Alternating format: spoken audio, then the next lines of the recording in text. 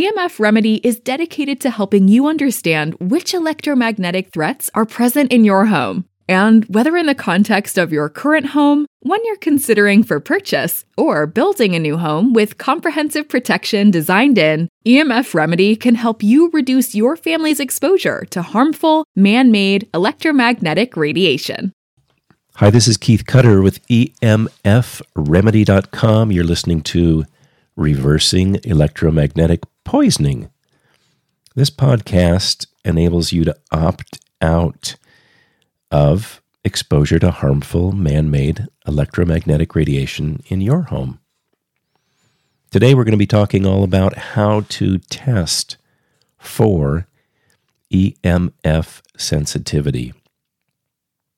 Is there a way we can learn how much your health is being impacted by exposure to non-native EMF? So we'll be discussing this project in some detail. Every survivor of EMF poisoning I've met tells of a common experience in their journey toward resilience and better health. I'm no different. I've been poisoned in this way. By God's grace, I have recovered my health enough to have a healthy EMF consulting business and the honor and privilege of helping others along the same journey. So I have had this experience as well. So the common thread that we share is noticing how the body responds with and without exposure to harmful man-made electromagnetic radiation. Your situation will be unique because your body may respond differently. We've talked in other episodes about how vast the spectrum is of symptoms that have been correlated with this type of poisoning. So when you abruptly end your exposure to non-native EMF and you replace that with the EMF that was created in the beginning, your experience, the relief of symptoms, however that goes for you, may be different from mine. But the question is, can we set up a productive way for looking into that? So let's discuss this issue in some detail.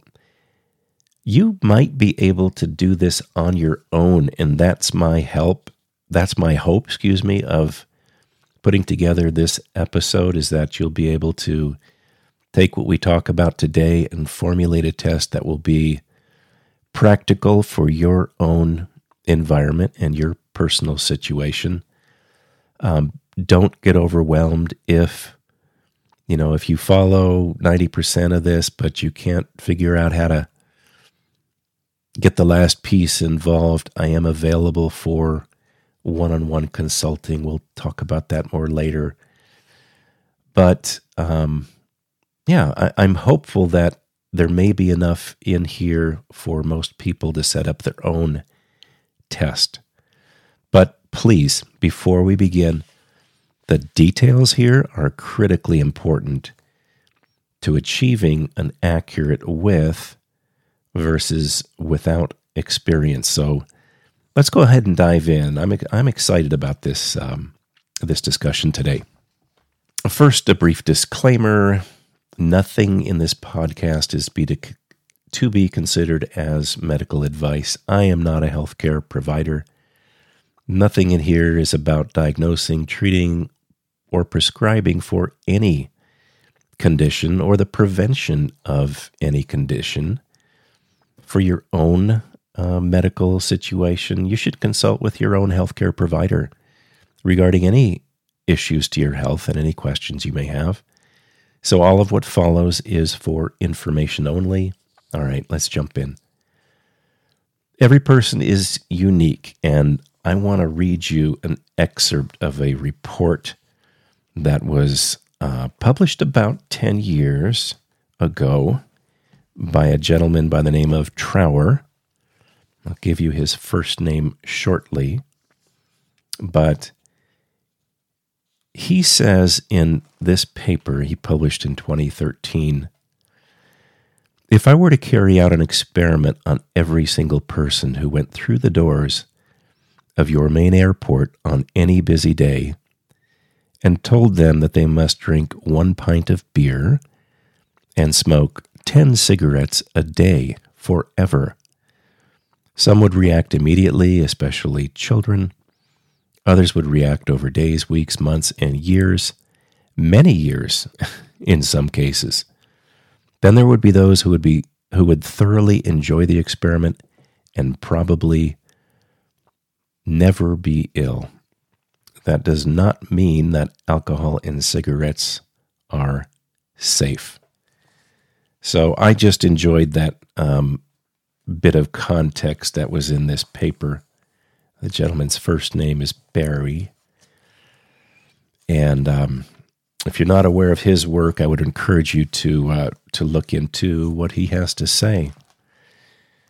But as he makes valid points in what is being said there, some people won't be symptomatic at all. Other people will, some in a short term and some in the longer term.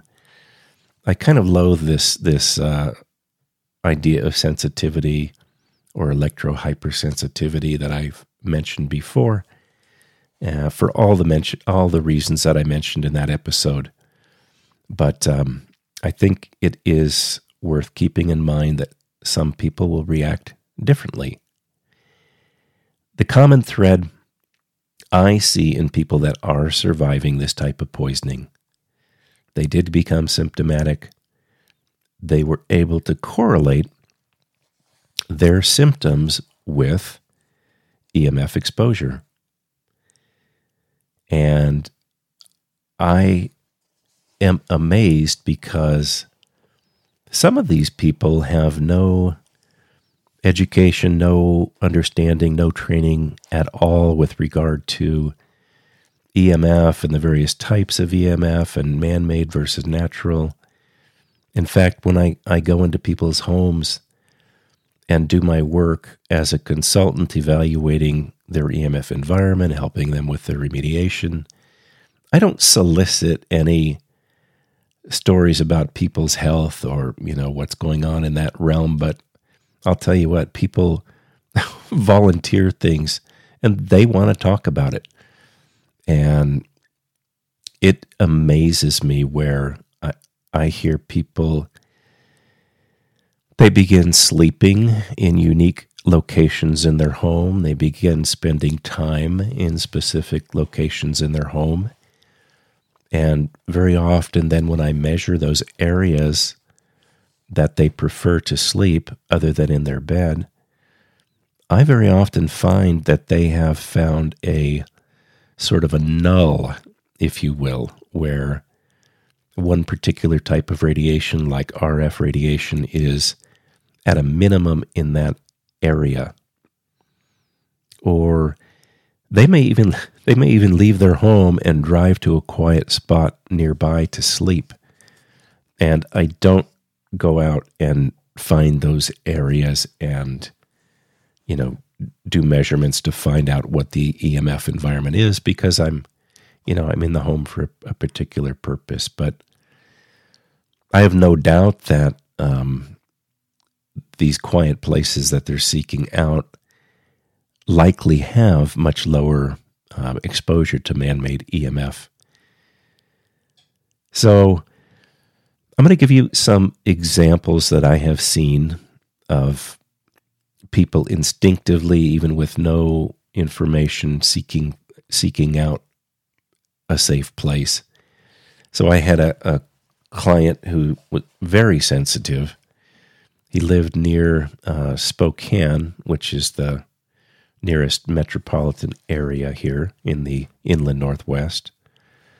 And he was living in the country, so the RF wasn't that terrible, but he was getting exposed to radar, which can be very problematic due to its, I think, the periodic nature every few seconds being swept by that beam of radiation. He had stopped sleeping in his home, and he had retreated to a metal shop building. Again, no knowledge of EMF, but he's out there sleeping in this metal shop building, which, of course, if you know anything about RF or radar exposure, the metal in that building it can be an effective shield. Another client in Spokane, in the city of Spokane, had a favorite chair or quiet spot and spent nearly all their time in that spot. And it was really kind of a terrible place to live, even with a lot of remediation effort in that particular home.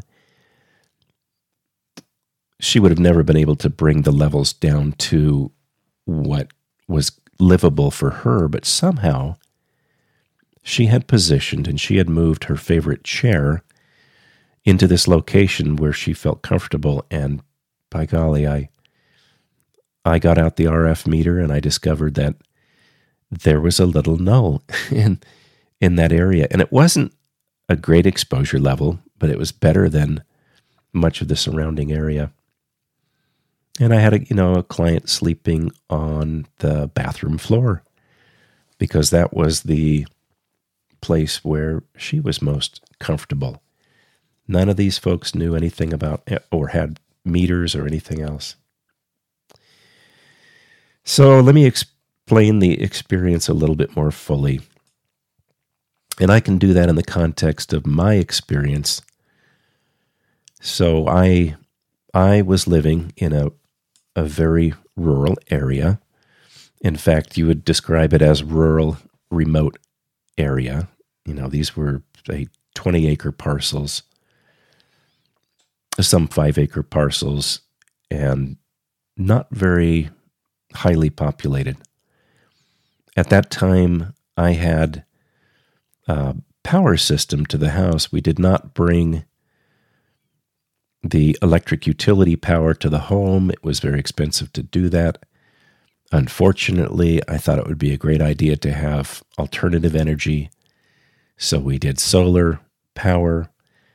I, in my ignorance, knew nothing about the fact that off-grid power is horrible for EMF exposure. And I talk about that more in some other episodes. That's not really my point here. But here I am living in what could have otherwise been a pristine environment. And like many of the clients that I work with today, I was creating my own high EMF environment in my house. So I had RF from Wi-Fi and cell phones. We had the dirty electricity that I've already mentioned from off-grid power. The ambient EMF in that area was almost pristine. So the measured levels are as follows. The alternating current magnetic field exposure was 0.02 milligauss. The electric field alternating current exposures were 0.0 volts per meter.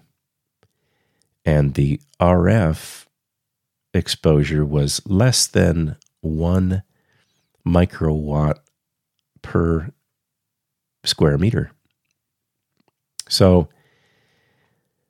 once I became aware of this correlation between man-made EMF and health issues of which I was suffering, and EMF, I simply shut off the house. And that's kind of a unique opportunity that I had. There was no grid nearby. There were no houses nearby with grid power. So in an instant, when I turned everything off, I was able to enjoy the ambient levels of EMF exposure in the magnetic fields, the electric fields, and radio frequency radiation as well. And those are pretty great exposure levels, the RF could have been a little bit less. I'm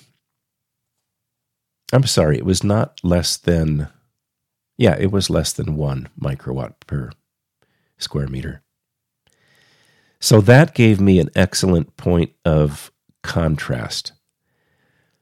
Now I'll mention a listener to this podcast contacted me last week and was outlining a situation in their home. They had 3 Wi-Fi based televisions in the house in a relatively small home, a Wi-Fi router and several Wi-Fi computers. And the right thing to do, the real solution here, which was not possible for this person at this time, would have been a thorough assessment of the magnetic electric fields, dirty electricity, and the RF. So I can't say this for certain, but given that amount of RF and the fact that RF is such a pernicious type of EMF, it may be the case that just turning off all the RF at night might provide sufficient context, that sort of with versus without picture that I've been talking about, to determine what the effects are for her and for her health. And all of that depends on there not being, wiring errors in the house resulting in magnetic field exposure and electric fields not being high and dirty electricity and whatnot. But you know what? Pretty good right now is better than perfect never sometimes. So although in just a minute here we're going to talk about what the perfect test would be, I advocate doing what somebody can do now, rather than waiting for some time in the future, which you may never get to have sort of the perfect test. So it may be for this individual that simply turning off, and actually in the case of the televisions, you'll have to unplug those overnight. And the router, I would just unplug that as well. But just getting rid of all that RF radiation at night while people are sleeping, while those devices are not needed anyway, that might provide sufficient context. And it's going to depend on how pristine the surrounding environment is, since non-native EMF easily passes right through the walls of a commodity home. And I contrast a commodity home with a structure that's built with EMF integrity from the ground up. So let's leave these examples behind. And I want to ask a question. Would you like to conduct your own test? See how your body might respond to replacing total immersion in a most unnatural EMF environment with a more natural environment? Let's talk about ideal tests. Now, we've done this a little bit already in the episodes dealing with ideal earthing and ideal natural light exposure. And in both of those episodes, we talked about what would be the ideal test, the perfect test. Not that people need to do perfect earthing and perfect natural light exposure ongoing, but if you want to get an idea of how powerful it is, the best thing to do is conduct an ideal test. Same situation here. So, bearing in mind that pretty good right now is better than perfect never, let me tell you about what perfect is. So, and just let me say, yep, I know compromises are necessary. I understand money can be a concern because this testing, it might cost some money. I really get that. As I've shared before, I lost all of mine through the course of my suffering with EMF poisoning. So you don't have to tell me about money possibly being a concern. Time can be a concern. Other concerns depend on your situation, your unique situation, work, family, community. So the EMF environment, here's a fundamental thought I want to mention, is that the EMF environment that was created for us in the beginning is the perfect environment to support life, yours, mine, everyone else's. The EMF environment in which most of us live is, in my opinion, an abomination. It's a completely foreign environment, unfit for all life.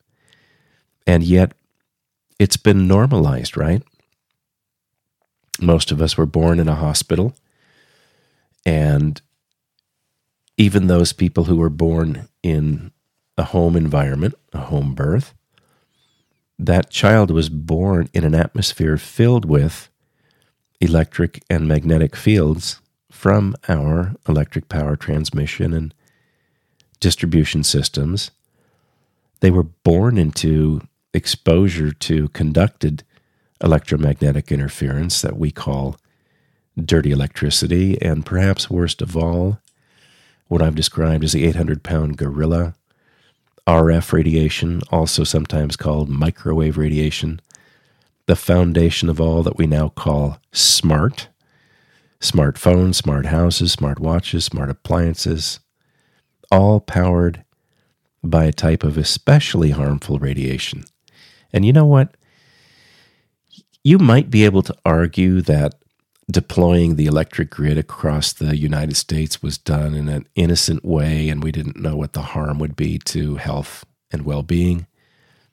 But the same can't be said about RF radiation. We have known for decades about the hazards and the risks, and the scientists that have integrity have been shouting this from the rooftops, and yet we seem to be embracing RF radiation in particular as though it were vitamin R, vitamin R standing for radiation. And my wife had a conversation with a family member yesterday, and she was saying, I love my high tech. I love this tech, that tech, and the other tech. Well, it sure is convenient, but it all comes with a unique form of radiation exposure. So even when we're born, we are born into this strange environment filled with electric and magnetic fields from the power distribution, transmission systems, conducted electromagnetic interference called dirty electricity, the RF radiation, which is so prevalent in our culture right now, so highly normalized. If people could see the cloud of radiation that they're embracing when they strap on a smartphone and carry it with them all day, it would just, I think, amaze people. So I have a couple of questions. Do you know how much of which types, I've just mentioned 4 types, but do you know how much of which types of radiation you've been exposed to in the last week? Is there any process in place for you or for any other person to monitor your exposures? I mean, really, can you get the equivalent of a dosimeter for man-made EMF? Not to my knowledge, no. And certainly nobody at a level other than a personal level is keeping track of your exposures. So, all of this to say the perfect test then is to leave all of it behind. Yes, all of it. I know. I know you think RF is the only problem. I've heard it before, many times. It isn't the only problem. There are no magic frequencies. All commercial implementations of non-native EMF are harmful. Setting up an effective test is very simple then. 2 options. 1, visit a pristine environment for a week. Or 2, create a pristine environment and stay for a week. Now, either of these two are going to require one thing that we've talked about before, and that is verification. Since you can't see, touch, feel, smell, hear, EMF, at least most people can't, you won't be able to verify that a place is pristine or not. We've talked in the past about how even campgrounds, even state and national campgrounds, located in beautiful areas, are now piping in RF radiation in the form of Wi-Fi. So you'll need to verify that the place that you've chosen for your test in an ideal environment, you'll need to verify with the appropriate meters and techniques that your exposure to alternating current magnetic fields, as measured with, as I mentioned before, a 3-axis gaussimeter with good accuracy and technique, is, say less than or equal to 0.02 or less milligauss. And with regard to AC electric fields, the level exposure that you're looking for, and this needs to be verified, is 0.0 volts per meter. And that's a measurement taken with an accurate 3-axis potential-free electric field meter. Or if you want to use a body voltage meter, that's fine. You're looking for, say, less than 10 millivolts. AC body voltage should be 0, but less than 10 millivolts should be fine. And then lastly, RF, you'll be looking for 0.00 microwatts per square meter of RF over 200 megahertz to 8 gigahertz, and we're looking for peak, not average, with an accurate meter. So what that really means, if you're, by the way, that's below the noise floor in a lot of RF meters. But if you have one that is accurate or displays 3 decimal points, really this would equate to less than or equal to 0.004 microwatts per square meter. So you want to make sure whether you're creating or going to the pristine environment that you're able to get, in an ideal case, to those levels of exposure. And I've already laid out the proper selection and use of appropriate meters in the previous episodes of this podcast for electric and magnetic fields, as well as RF radiation and dirty electricity. You may note that I didn't give a reading for what is the dirty electricity, because 0.0 volts per meter electric field implies no electric fields, so the dirty electricity has no place to live. So you don't need to measure that, of course. All right, let's take a look at the advantages and the disadvantages of visiting a pristine place for a time versus creating a pristine place. So first, visiting a pristine place.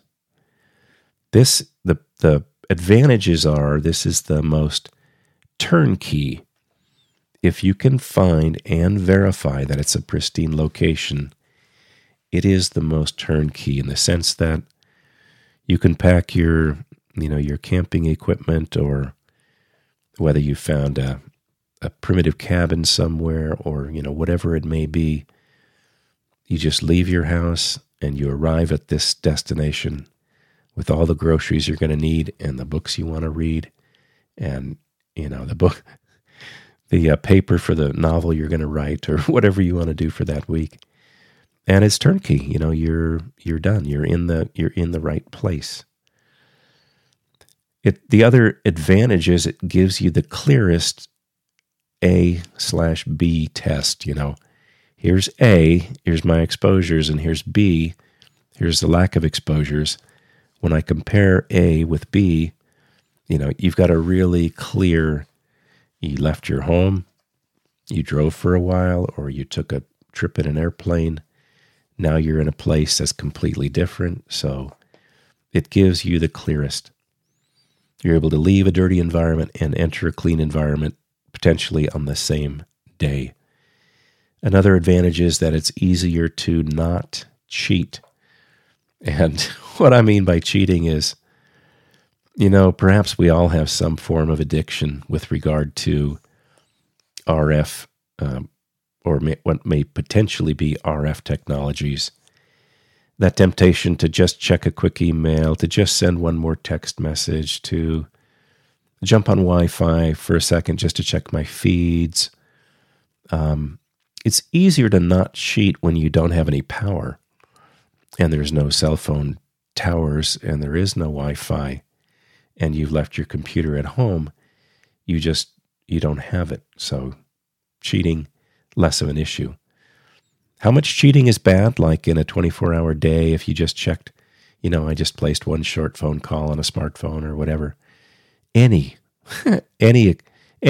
exposure, I think, would invalidate the test. So we're really looking for no non-native EMF exposure in the total duration of your test. This one is also less disruptive for family. So if you're sharing your house with a spouse or with other loved one, if you have extended family or if you have children, this test will be less disruptive for them. There's a whole huge issue of when you have electromagnetic poisoning, you have other people in your life. There's this whole issue of, what kind of an accommodation will your loved ones make for you? And we don't even want to go through all the issues there today, but the advantage of visiting a pristine place is it's less disruptive for the family because you leave the others behind. So they don't have to modify their behavior. Their inadvertent or potentially sneaky use of technology won't poison you, won't sabotage the test. Now, the disadvantages for visiting a pristine place are you're potentially changing other environmental factors. Your food, your eating habits may be different. The climate may be different.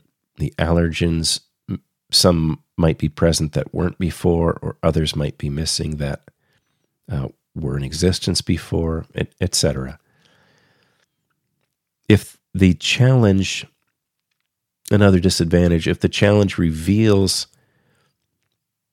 that, wow, EMF is a huge issue in my life, all these things that were horrible now got better, and all I did was changed my exposure to EMF.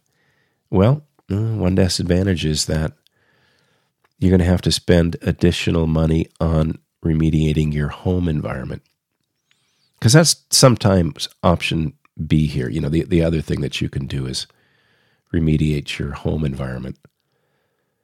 So I'll just mention that as a potential negative. Let me mention a very quick aside. When I do evaluations for clients, sometimes and at the end they'll get a listing of the objective findings. What were the different levels of which types of radiation in which areas, and they're then looking at a plan. I provide them a plan with how could they make more progress, how could they get the levels lower in key areas. And they might be wondering, gee, do I want to do this? Do I not want to do this? And I'll often recommend, these are people who've not yet come to, they're just trying to be proactive. They've not yet come to the conclusion that non-native EMF is affecting their health. And I'll often recommend that they do some form of a challenge. Camping is an easy one, right? If people are into camping and they're all set up with that and they're able to leave their tech behind, it's an easier opportunity, and it can be used by people before they even decide if they want to remediate their home environment. So that's just a bit of an aside. All right, so depending on the budget and your personal flexibility, this may be more difficult to achieve.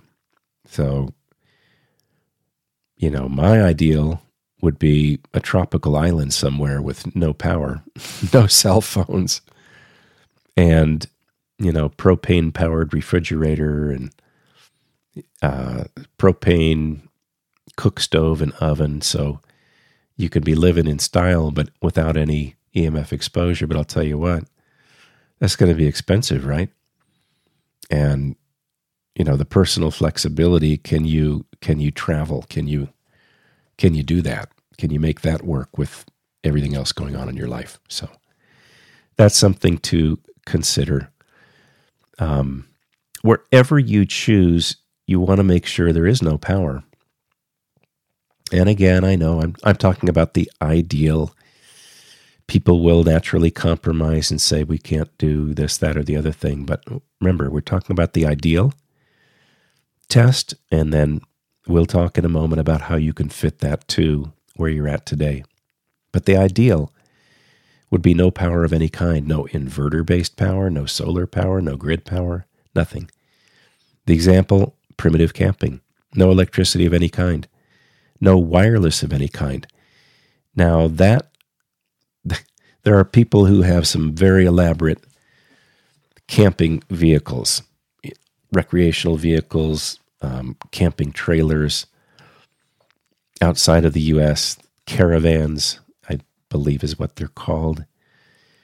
They can be wonderful if they're old school, but if you've got something with a Starlink antenna and a Wi-Fi router and an inverter with solar panels, any of that tech, you're going to have somebody who knows what they're doing go in and remediate all that, remove all that, or you're going to have to go through it and get rid of all that. But if you can put all of that aside and actually do primitive camping, those would still be good vehicles. So the other option other than camping is, do you have a friend? Do you have a relative that may have a rural or a remote home or a cabin where you could shut off the main power for the duration of your stay? And again, you'll have to verify the environment. If they're near a cell phone tower or they have 3 neighbors with Wi-Fi routers, it's not going to be a very good test. But, who knows? You may have a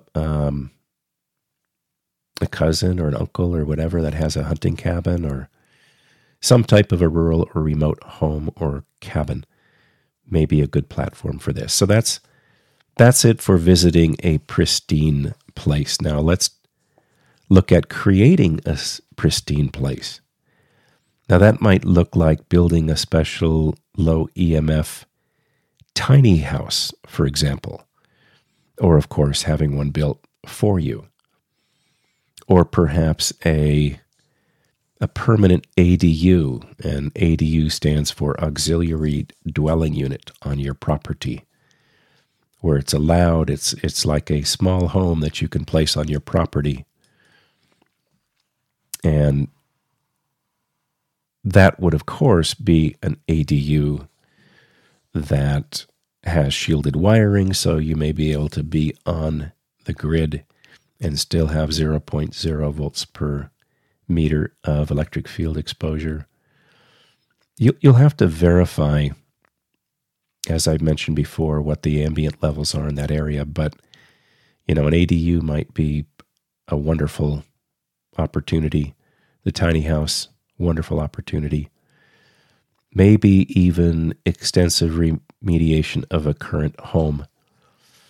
That might give a great A/B test. Now, the benefits of creating the pristine place are lasting value in the money that's spent on creating or remodeling the home.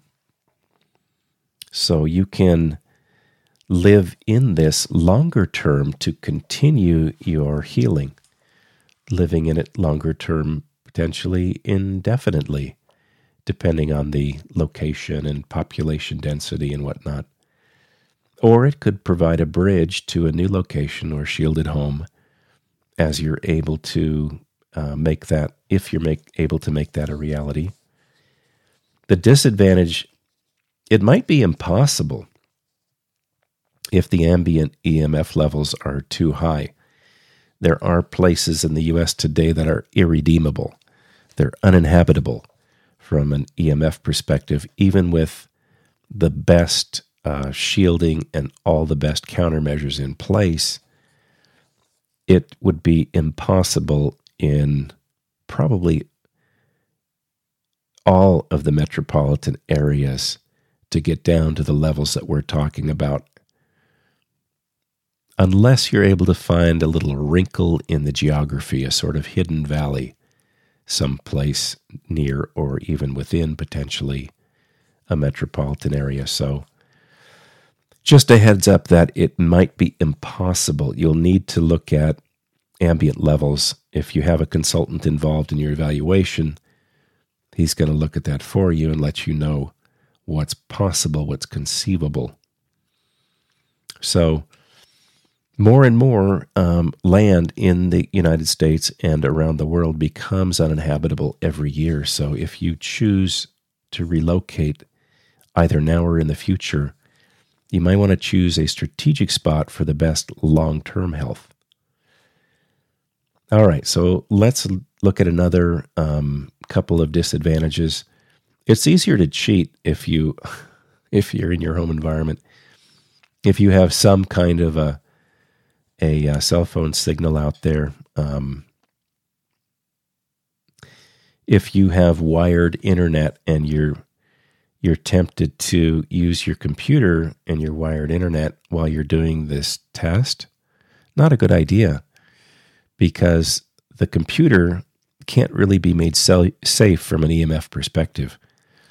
Not saying that longer term you might not be able to use it, particularly if you have wired internet connection, but just putting your hands on or near a computer that's operating is going to expose you to all kinds of strange non-native EMF, and as you can easily verify with the meters we've talked about. So also another disadvantage is other family members may spoil the test with secret wireless use within the home. I have seen this. I've seen this over and over again. Even in loving, functional families, sometimes people just don't get it. They just really, they're potentially willfully ignorant of the harm that can happen. But I have seen some wonderful people do some not so wonderful things with regard to exposing loved ones that they know are sensitive to radiation. Sometimes, out of a desire to see if they're really sensitive or not. Sometimes they can't imagine it would be harmful or, whatever reason. But all I'm saying is if you're trying to create a pristine place and you're trying to develop a test, is that other members of the household might spoil the test, okay, with their sort of secret or surreptitious use of wireless within the home, particularly.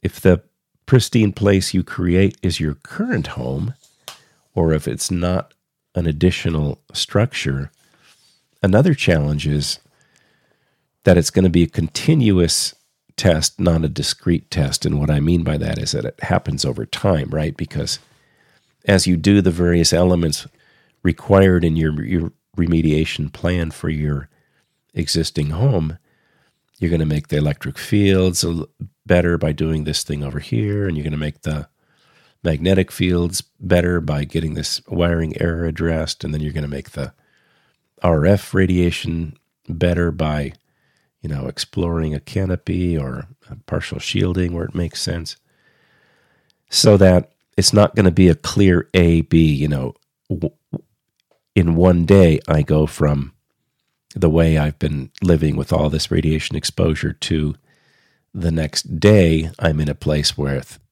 all native EMF and no non-native EMF. So there is that aspect.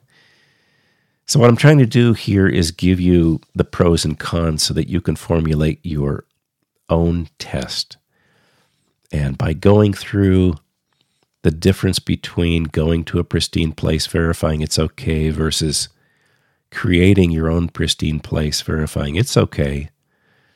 Now, if you're building a shielded tiny home, you can verify that that's going to be perfect, and then you can do a wonderful A/B test. Go from living in your house one day to staying for a week at an appropriate location where the ambient levels are conducive with the tiny home. So you will want to intentionally create the greatest contrast possible, moving from unnatural EMF exposure to natural EMF exposure. And we talked about that in a lot of detail in the first 10 episodes of the podcast. Your personal relationships, your finances may play a part. Let me reiterate the following things as you begin to formulate in your mind what this test can possibly look like in your environment.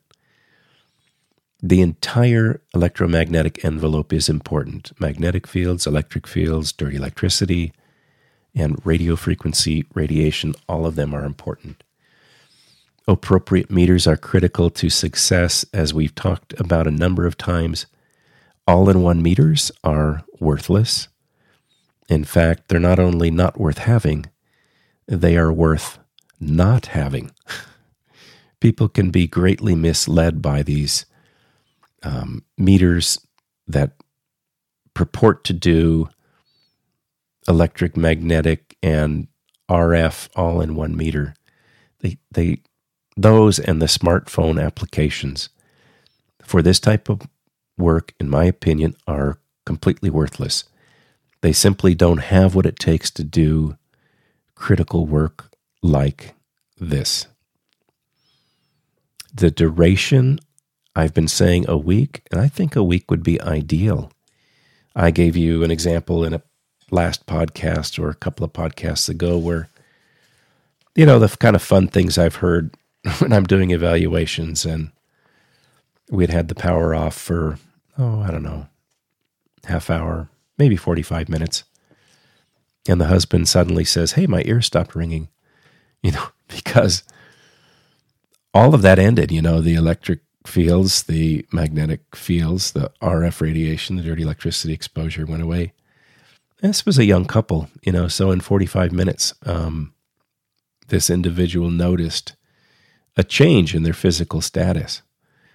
So I think, my opinion would be the older you are, or the more ill you are, the more you've been poisoned, probably the longer it's going to take. Maybe the younger you are, maybe the less, maybe the healthier you are, maybe the less it will take.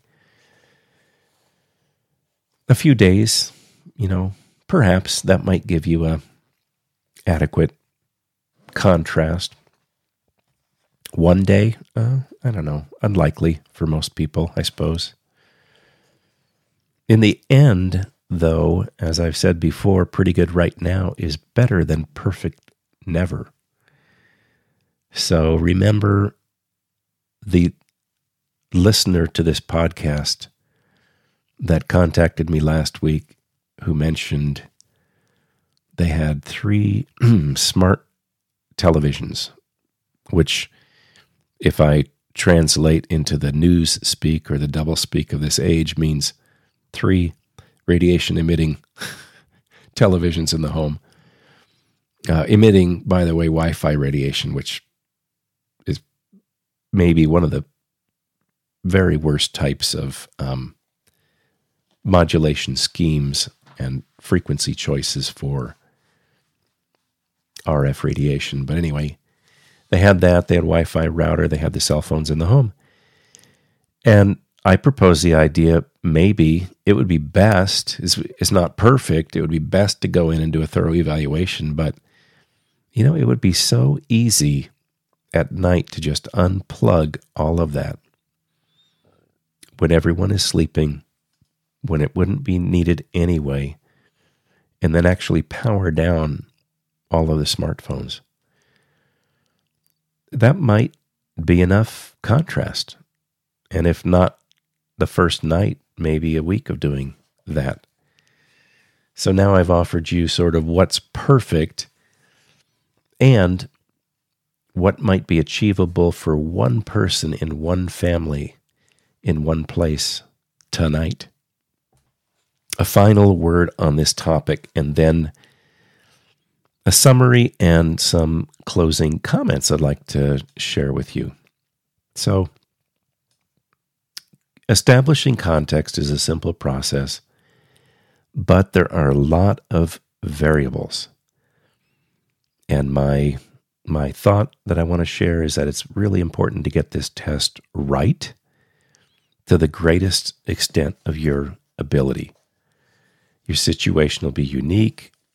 If you need help, I'm available for either telephone-based or Zoom-based consulting. Of course, face-to-face for people who are in the inland Northwest, but for others, I'd be happy to help you in this, setting up a good test for your environment. Or if you just have some questions about the right kinds of meters or techniques for measuring or whatever. I want to encourage you to invest the time and energy to make it the best possible test and no cheating. I should mention when I was living off-grid and I was really sick from this type of radiation poisoning, and we had to move because although we were able to eliminate every bit of man-made radiation, and this is an opportunity most people don't have, but when you're living off-grid, far from other people, far from the grid, I could turn off the whole thing. Every bit of it went away. The problem is that we had to pump water at a minimum. And you know what? We had a wood stove, so we had heat. We also had a propane heater, so we were good in that way. We had as well, a wooden cook stove. We had a propane stove. We were fine in terms of our normal daily things we needed to do. But we had to pump water. And the only way I could pump water was to turn the inverter on. And when I turned the inverter on, all of that dirty electricity manifested. And it only took 5 minutes to pump water.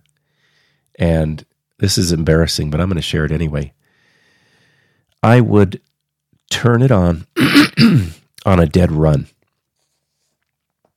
Turn the house on, which would trigger the pump and the filling of the tank and everything.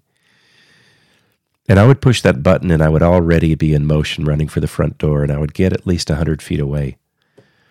And I would wait out there, rain or shine, snow, whatever, so that I could avoid that exposure just to the dirty electricity component of living off-grid.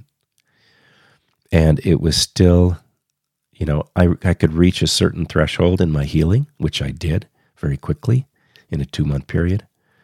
And some amazing things happened, but I couldn't get any further. And it was just because of that need to pump water 2 or 3 times a day, just that little exposure and getting even 100 feet away. So when I encourage you to do the best job that you can and get this test right to the greatest of your ability. It's because I know how a tiny bit of cheating can really have a dramatic effect. And I know it from not only my personal experience, but from working with others. So I want to encourage you to get the proper meters, learn the proper techniques. It is so critical. It's going to be a life skill in the 21st century anyway. You may as well get it over with, get a good set that's going to serve you well over the years. And you'll need to observe all of those types of radiation. Don't miss, I want to encourage you, don't miss the earthing and the proper lighting exposures. You know, the sunrise, the midday, the sunset, the bearskin exposure, all the things that we talked about in the recent episodes on earthing and exposure to proper lighting, because when you're in an appropriate place to conduct this test, boy, don't miss out on those two, because what we're doing really is we're testing the replacement of an abnormal EMF environment with the natural EMF environment. All right, so a few more words here. Are you interested in supporting this podcast? I would appreciate some help. I want to continue to create and share useful information and training for you. And I would ask that you please consider whether you might be willing to pray that this podcast would be useful for many people and that it might reach many people. I wanted to ask if you would consider helping financially if you're able, whatever that looks like for you. There will, for the first time, be a link in the description of the podcast where you can do that if you'd like. And I have no experience. Boy, talk about it. This is embarrassing to admit. I have no experience with social media. Don't use it, really never have. But I know it's important for reaching people who might be hurting, people who might benefit from the content on this podcast. Would you consider, if you are a person who uses social media, would you consider sharing this podcast with others, either directly with others or through social media? I don't know how all that works, but y'all out there listening to me, you know how that works. And if you'd consider doing that, I'd sure appreciate it. So I want to say thank you. I'm grateful for your support. I'm grateful for your time and attention. I really hope that this has been a help for you. I am looking forward to next week's episode. We'll see you next time.